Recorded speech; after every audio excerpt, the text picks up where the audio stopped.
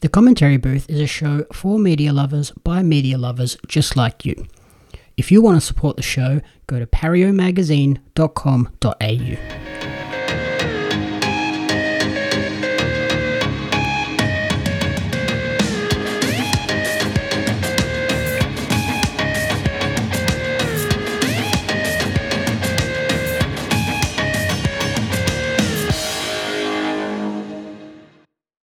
Welcome to the Commentary Booth, where we watch and, you guessed it, commentate on the week that was in movies and TV. I'm your host and play-by-play commentator, Jamie Apps, and each week I'm joined by a rotating cast of colour commentators to help you find your next viewing treat. This week I'm joined by two very special guests. These people are documentary filmmakers who recently worked on a project which explored a subject matter near and dear to my heart: professional wrestling. Their new documentary, titled The Death Tour, follows wrestling hopefuls as they embark on the fabled Canadian wrestling tour run by Tony Condello. The Death Tour, as it's known, snakes its way through the remote Indigenous communities of northern Manitoba in Canada in the middle of winter. Without further ado, let's get to the interview. Today, we're here to chat to our guests about their journey with documentary filmmaking and their latest documentary, The Death Tour. Welcome to the show, Stefan Peterson and Sonia Balante. Ballantyne. Sorry, I knew I would stuff one of the names up. Thank you, Jamie. How are you guys doing? Oh, good. Great. Nice to be out of the frozen wilderness, I assume. Oh, it's still freezing in this part of the country. So Yeah, it got freezing again, too. So before we get into the Death Tour itself, I'd like to get to know you a little bit more and about your film and TV tastes, since that's what the Commentary Booth is normally about.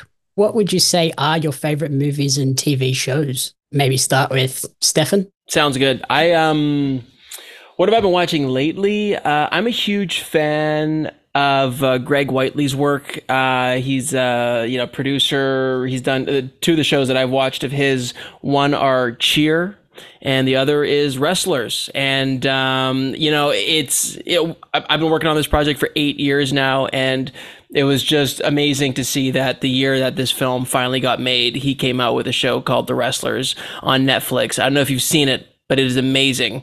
And his show Cheer, which was also an incredible, season one really was an incredible piece of filmmaking, was like an inspiration during like the early stages of this film, like its access and its storytelling. So, those are two pieces of documentary, film works that I really loved, and also was, a huge fan of Hard Knocks. So a lot of sports stuff. Yeah, that's what I got right now. I guess for my inspirations for when we did this, were probably like the traditional wrestling documentaries like Beyond the Mat and Wrestling with Shadows. But personally, I'm a huge fan of narrative film. One of my favorite film directors is Wim Wenders. But I only love his bad movies, so like Million Dollar Hotel, that sort of thing. I'm also a huge fan of Indigenous content right now, especially. I'm getting into Echo just because I really love Vincent D'Onofrio in various roles. And so I've also been really heavily into shows like Midnight Mass. I'm always 4 years behind what's ever popular on Netflix. So if it was popular 4 years ago, I'm probably into it right now. And I'm also looking at historical dramas like The Terror season 1. I really enjoyed, just because I have a friend who's currently working on a documentary about the Franklin expedition. So I'm I want to learn all I can so I can stow away on her documentary. Very nice. Have you seen, not to be the question asker here, Sonia, but have you seen the season 2 of The Terror? I've been trying to... No, I haven't yet. I'm planning to, just because I love George Takei. So I've just been falling behind. Ugh. That is a great show. Yeah, The Terror is amazing. Yeah. I will have to check that one out. But yeah, we just recently watched all of Echo, and I thought the Indigenous representation in that show is phenomenally well done. Yeah, and I know about 700 of the people on it, so it's just cool to see friends of yours and stuff like that in a Marvel show. I'm just oh my God, this is great. So then as we turn our focus onto the Death Tour, obviously this is a wrestling documentary. Did you have much of a background with wrestling before diving into doing this documentary, which has, did you say, taken 8 years?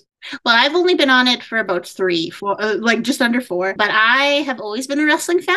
It was my dream as a little girl to marry into Bret Hart's family. That was my goal. Be trained by him or marry into his family, one or the other, or both. I have been watching it ever since I was a baby. It's one of my favorite things even now. And it was when I was first approached to be on the project, I was really compelled by Stefan's real look at what he wanted to talk about because like again like people think it is a wrestling doc, it is just like capital W wrestling documentary, but I knew he wanted to do more than just focus on the wrestling. It's like one of the biggest questions we ask is why they do it. And so I that was always something that fascinated me about wrestling because a lot of my favorites like China and Luna Vachon died in like tragic circumstances. So I always like wanted to know why, what compels. And so it was something that drew me to the project and to Steph in the first place.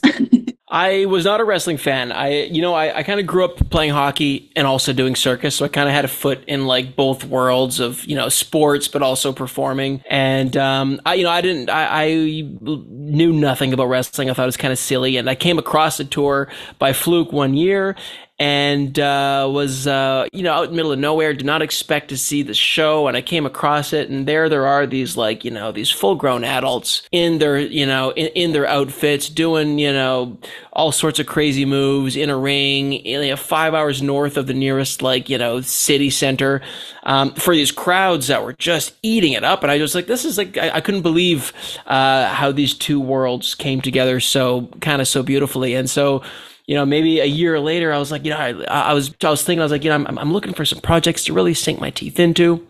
And then I remembered this particular show I'd come across one night, a year ago while on another trip. And then that's when I looked into it, and turned out it was just this iconic tour.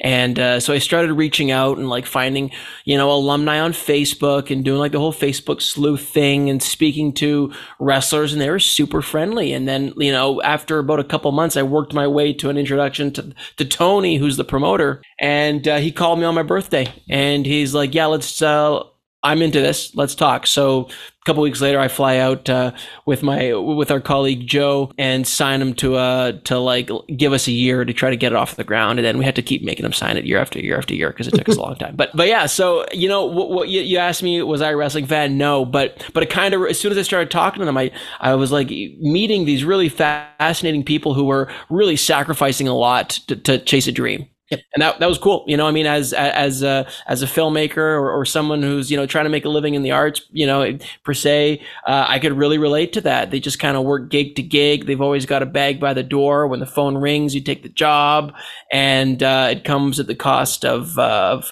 financial security. It comes at the cost of a family life at times, or a regular, so whatever. And then so I remember hearing their stories and picturing what I saw in the ring a year ago, and I was like, this world is, I need to give this a second look. I've clearly been judging wrestling, and so now I'm a fan. Yeah, there's nothing like a live wrestling show to capture someone and be like, oh, I'm a wrestling fan now.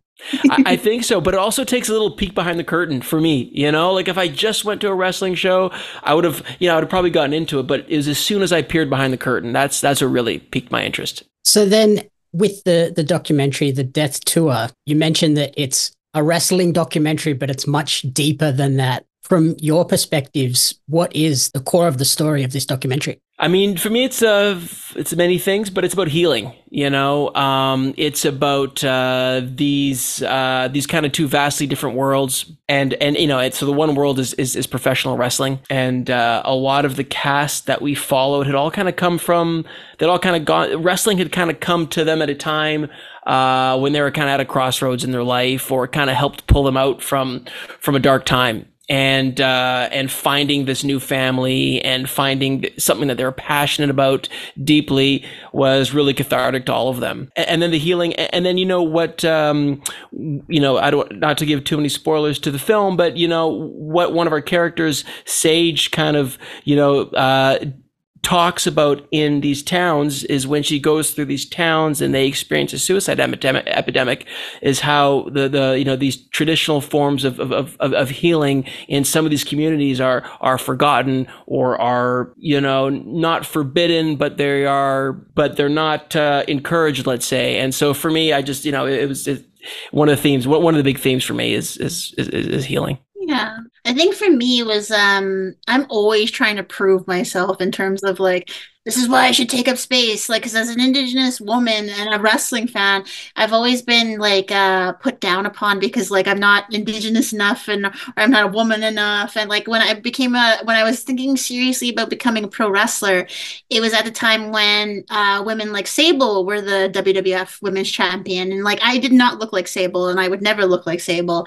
and so I saw the glass ceiling for myself before I even began. It was really sad for me. And it was funny when this movie came into my life because I remember when Steph and I were first talking about it, I was like, okay, if we're going to do this, we're going to make it a capital F film because I want everybody, even if they hate wrestling, like Hulk Hogan beat up their mom, whatever, like they hate wrestling. I want them to see this movie and go away with it knowing why I love it in general because it has healed so many people. It continues to do that. Like it's what Steph says, it's about healing.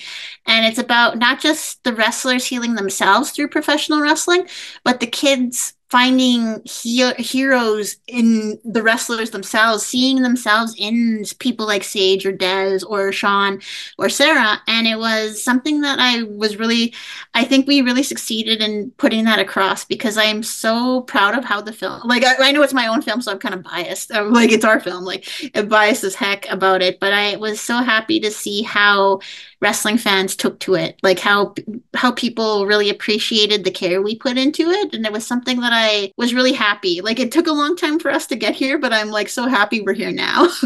Yeah, as someone involved in the Australian wrestling community, I can say that your film does a wonderful job of sort of highlighting the sense of sort of brotherhood, community, and belonging that wrestling can provide to a lot of people that I think is something that is kind of overlooked by lots of people outside of the wrestling bubble. So did the story evolve from the story that you initially set out to showcase? I mean, for me, yes. You know, initially 8 years ago, 6 years ago, it was mostly just about wrestling. And then, you know, once I went on the tour for a couple of days, you know, for research, and then once, you know, with Sonia, we got together and then actually filmed the whole thing.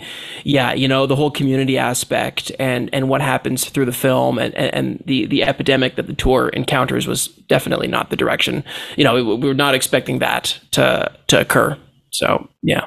You know, it certainly involved, yeah. Yeah, it really changed because I think initially, yeah, like when I came on, we were gonna do some focusing on like the Indigenous communities because we found out that this well-known Indigenous politician in Canada was the reason the death tour started, and that was something that we were interested in exploring. But then ultimately, the question for me became like, well, why does Tony keep doing this? Because it's notoriously hard to get to these places. It's also notoriously expensive to get to these places, and so I didn't know how much he could possibly be making like just doing this, but then to see how like because the tour itself is one of the only non-community created events that goes on in these communities. And it was just fascinating to see, like, that was why they kept coming back because they're embraced so wholeheartedly by the communities that they visit that people from like grandparents' ages to kids who were like 4 have all seen the tour at some point or another. And it was just cool to see that, like, it's become a tradition. And I was really fascinated to find that because I was so nervous when we first went out there. I'm like, is this going to be about wrestling? And then ultimately, like wrestling itself, it wasn't just about the wrestling. Yeah, I think something that the documentary highlighted for me was the community outreach aspect. I had known about the death tours for quite a while, but I'd never realized that it wasn't so much just drive to this town, put on a wrestling show, pack up, go to the next town. There is that whole community outreach aspect. Was that exciting for you guys to be involved and film some of those moments where just the pure love and joy that the kids get from those moments? Yeah, for sure. For me, there was kind of 2 moments, right, where the community outreach really happens and where the wrestlers really go the extra mile. I found was the school talks was amazing, and it's because, you know, I think it was one of the conditions that Phil Fontaine had given Tony when he kind of got Tony, like, opened the territory up for Tony to go. He said, you know, you can go wrestle in these communities, but like you need to go with a message and talk to the kids and go to the school and take some time to go out and do that. And it's not a thing you really hear about a ton in a lot of the lore, right? A lot of the lore focuses on the road. And so that was amazing, and as filmmakers, a very great way to kind of open up into people's stories. But then, of course, there's during each match, before each match, during and after, where there's that exchange between the kids and the wrestlers. That really was, was some of our favorite parts to be a part of in film. Yeah, that was some of the coolest parts because I was a jaded person. I was like I was totally ready to not have the wool pulled over my eyes by the like wrestling carny and stuff like that. I was like, you're not gonna get me. Like I'm no mark. And then I was really touched by like I almost started crying the first night in Cross Lake when we had a fully like almost 99% indigenous audience in Cross Lake. And when Sage came out to the crowd, like I was almost crying because the kids were like freaking out. Like they had never seen somebody like Sage wrestling for them. And and when she spoke to the communities afterwards, it was very cool to see how the kids really listened to her because they're like, hey, she's like us. And so I think that this was the first tour that had, I believe, more than 2 girls. And also, this was the most Indigenous people that they've had on the tour. And so it was really cool to see how the kids reacted to seeing somebody like Wavell or Sage or Des, who look a lot like them, who were in positions that these kids wanted to be in. So it gave them this hope that because they heard that Sage herself was from a res, and so they were like, if she can do that, maybe I can. And so to see that happening in real time was just so. I was like, no one's gonna believe this if we show it, but I'm like, we gotta show it just because like I'm so prepared for other jaded people to be like, that's not what happened. And I'm like, no, I was there. It totally happened. So. And then, Stefan, you spent considerable time working in these remote Canadian communities through your time on Ice Road Truckers. Is it still just as daunting every time you go up into these remote places? No, I've really, I love it. Like I was just thinking just the other day, I was like, now that we're done this, like I don't know when I'm going to go back up. When you're well prepared, it's not too bad. What I will do is pack a better mattress. I had 8 years to prepare, and I still bought a $20 air mattress off Marketplace the week before I left, and woke up on the floor every morning. So that was terrible. That was a big mistake. But no, I've really grown attached to these communities. I mean, they were so welcoming and kind. I mean, even we were in one town for 3 to 4 days because some of the communities we were supposed to go to had experienced a death. And so we were unable to go. They were closed down. So we ended up staying in one community for a long time. And even this community, while we were there, had or right as we were leaving, had experienced a death as well. And still everybody like went out of their way and they, brought us food. And we got to, we were working with community members in each town, and we got to really know a bunch of them. And so, no, I feel like we made some friends in a few of these communities, and they're beautiful too. So it's daunting. No, I'd love to go back. And yeah, visually, the landscapes you showcased throughout the film are simultaneously mesmerizing, but also a little bit eerie as well. Is that sort of an accurate representation of the region? I think so. Yeah. I think one of the things in Indigenous culture, like specifically in Cree culture, like there's no good or bad in terms of like, yes, winter is beautiful, but it's also dangerous. Like right now we're having a cold snap where it's like -40 with the wind chill, and like people are worried about a house population because of like how dangerous the cold is. And so that was something I was really happy. Van was our director of photography, and he was just like I really was so glad to have Van there because both me and Steph's background is in TV. So I wasn't really thinking about like, even though I was encouraging Steph to think about the film, like the film as capital M, I wasn't doing that either because I work in TV as well. So having Van there, who was always looking to see how he could make things more beautiful, was so welcoming to me because I would look at the footage he shot later and I'll be like, oh my God, this is amazing. I know it's our film, but it's amazing. There was one moment in particular that stuck in my mind since watching the film. Right as we're going through and beginning to dive into the suicide topic, there's an overhead shot of the convoy just driving along, and then a lone crow flies in. Is that exciting when you go back and look at the footage and you see a shot like that and you go, that perfectly captures what we want to convey in this story? I mean, you'll have to talk to our editor, but there were many crow shots, and yeah, I can guarantee you there's a marker placed down on the timeline of the rushes every time a crow flew through. But Van loved the crows too. Yes. Like there was one or two, like we drove through a landfill at one time, and we did like 3 passes through because Van's like, the crows are flying in and out constantly. And then I mean, and the way Van got a lot of those shots is he like stuck his head out of our sunroof, and it's minus 40, but with the wind minus 50, and he had his like big gloves and snow goggles and a big like hat he got up in a Nuvik on the earlier trip, and it was freezing to death, but he stayed up there for like 10-minute stints because waiting for those crows. So you know what, I'm glad you noted. I'm glad you appreciated the crows. They're pretty cool. I love crows. They're one of my favorite animals. And yeah, Van was also really hilarious when we drove through that landfill 3 times because he kept screaming like to try and get them to take flight because they got so used to us so quickly that they weren't taking flight. And so he was just like screaming his head off while we're holding onto his belt so he doesn't fly out. And so I really love his attention to detail and how far he went for, because there's so many behind the scenes shots we have of Van where he's like elastic band man and he's holding the camera like that trying to get the best shot. Like there's a shot of Tony and Wavell and Sean planning the card for the night, and the way Van got that shot was he was lying on the table looking up at them. It was like, so every time I see that shot now it just makes me giggle because I remember how he got it. It sounds like a pure passion project for everybody involved. Yeah, everybody went as hard as possible. Oh yeah, like, well, it had to be, well, sorry, Sonia, go for it. What really inspired me of the film, because because of this film, I only focus on projects now that I can give 95% of my attention to. Like, God willing, you get 100. But like, even though the trip was hard, and it was a lot of the time, I almost got frostbite on my hand. Trying to chill a soda, but like, it was everybody's commitment to what we were doing was so infectious that I was so happy to be there every single day. Even though I did leave a day early because I found out the sound guy got a flight out early, so I was like, I'm gonna get in that car, I'm not sleeping here tonight. So but it was just really, everybody's love for the film comes across so well, and I love when you can obviously tell in a film when somebody cared about it, and I think that comes across in ours. No, that's perfect. But I mean, it's been a passion project for everybody involved. Like, I mean, it took that, because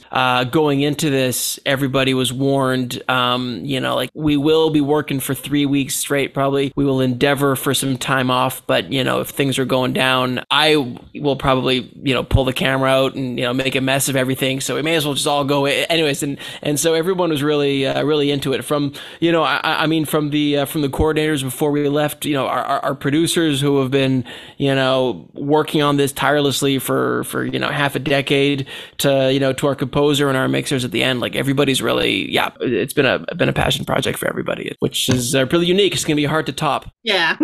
I want to make my next movie with Steph. I was like, damn, I got to get him on for my next one. But yeah. I'm down. And then speaking of the producers, you had Chris Jericho acting as an executive producer on the film, and also got to speak to Kenny Omega for the documentary as well. How important was it to have sort of those Canadian icons who have been through this tour in the past? For me, initially, as the wrestling fan, whenever I'd see Jericho's name in the email chain, I would freak out a little each time, and I'd have to okay, calm down. He's just the executive producer. And when we got, I had known Omega through reputation, not I hadn't really seen any of his work. Omega is like Superman. You know something about him, even if you don't read the comics. And so he was like such a valuable asset in terms of what knowledge he brought, and we also got to meet a bunch of the AEW roster while we were filming Sean's match, which was so fun because I'm a huge fan of Jon Moxley and I got to talk to him. So I was like, yay. But it was very cool to have the alumni talk about their experience, because sadly we couldn't include them all. We interviewed Dr. Luther and Don Callis, and we had extensive, far more interview time with Jericho and with Omega.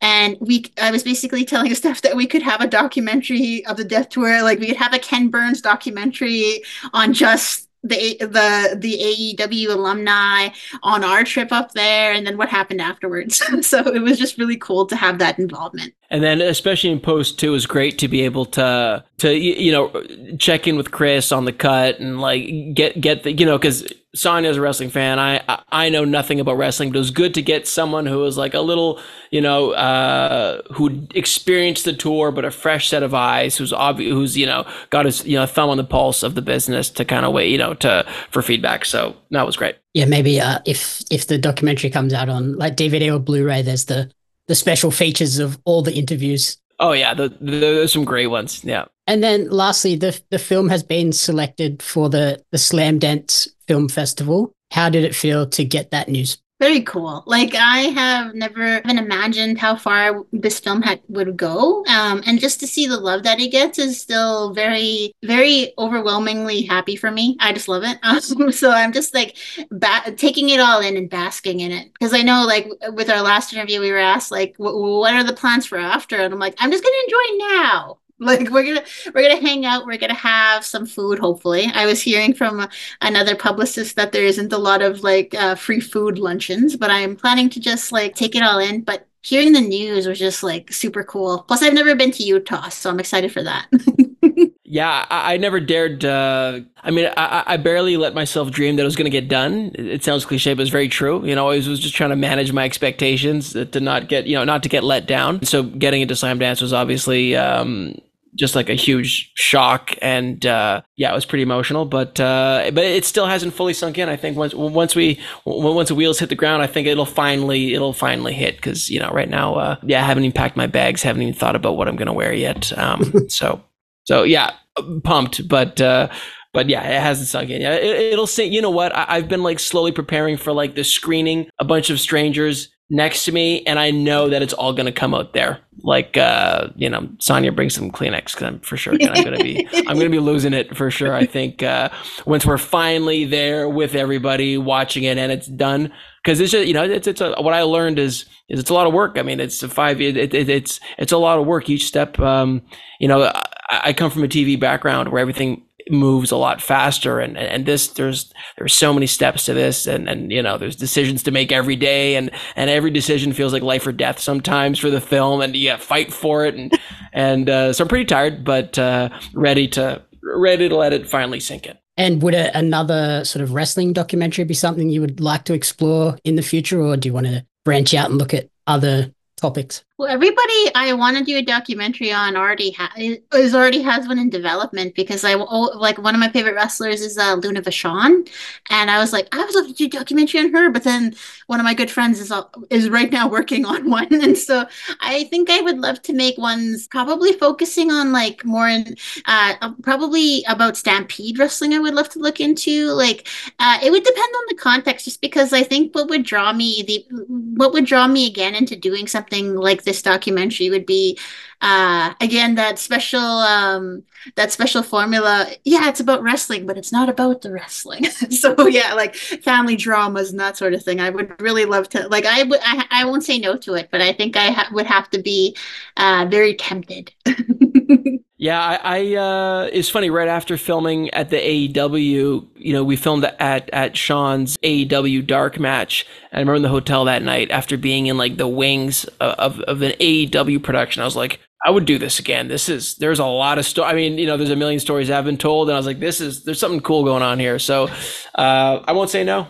I certainly, I'd be totally open to it. Yeah. Yeah, they had their backstage reality show, and I thought that was fantastic. So there's always fun stories to tell in the world of wrestling. Exactly. Alrighty. Thank you both for joining me on the show this week. Why don't you go ahead and sort of let our audience know where the best place is to track both of your creative journeys and also to support the documentary? Well, thanks. I have a website, stephanpeterson.ca, and the film is, you can follow us on socials. Search Death Tour Doc on Instagram and Facebook. I think I got that right, Sonya? And yeah, Death Tour Doc. Yeah. Death Tour Doc. And there you go. You'll find all our updates, all the updates on screenings and tickets and where the film will go next. Same for me, like Sonia_Ballantyne on Instagram, Sonia Ballantyne on Twitter. I'm not going to call it X. Oh, I don't either. That's okay. Yeah. Death Tour Doc on Instagram, all the socials. Yeah, and just keep an eye out. Well, there'll be more screenings for sure. I just don't know them for sure yet. So yeah, keep an eye out and please come and see the film. Wonderful. Thank you so much. Thanks. Thank you, Jamie. Thank you for listening to the Commentary Booth. If you enjoyed the show, please remember to rate, review, and subscribe on podcast services and on YouTube. You can follow me on social media at JamieAppsMedia and at Pario Magazine. The Commentary Booth is a fan-funded production of Jamie Apps Media. You can support the podcast alongside our magazine, Pario Magazine, on Patreon at patreon.com/JamieAppsMedia. The following people supported at the community support group level or higher, and you cannot fathom how incredibly appreciative we are for their support. Brian and June Hart, Blake Robinson, Rena Renee, Courtney Paulson, Darren Hatcliffe, Jackson Carr, and Tracy Apps.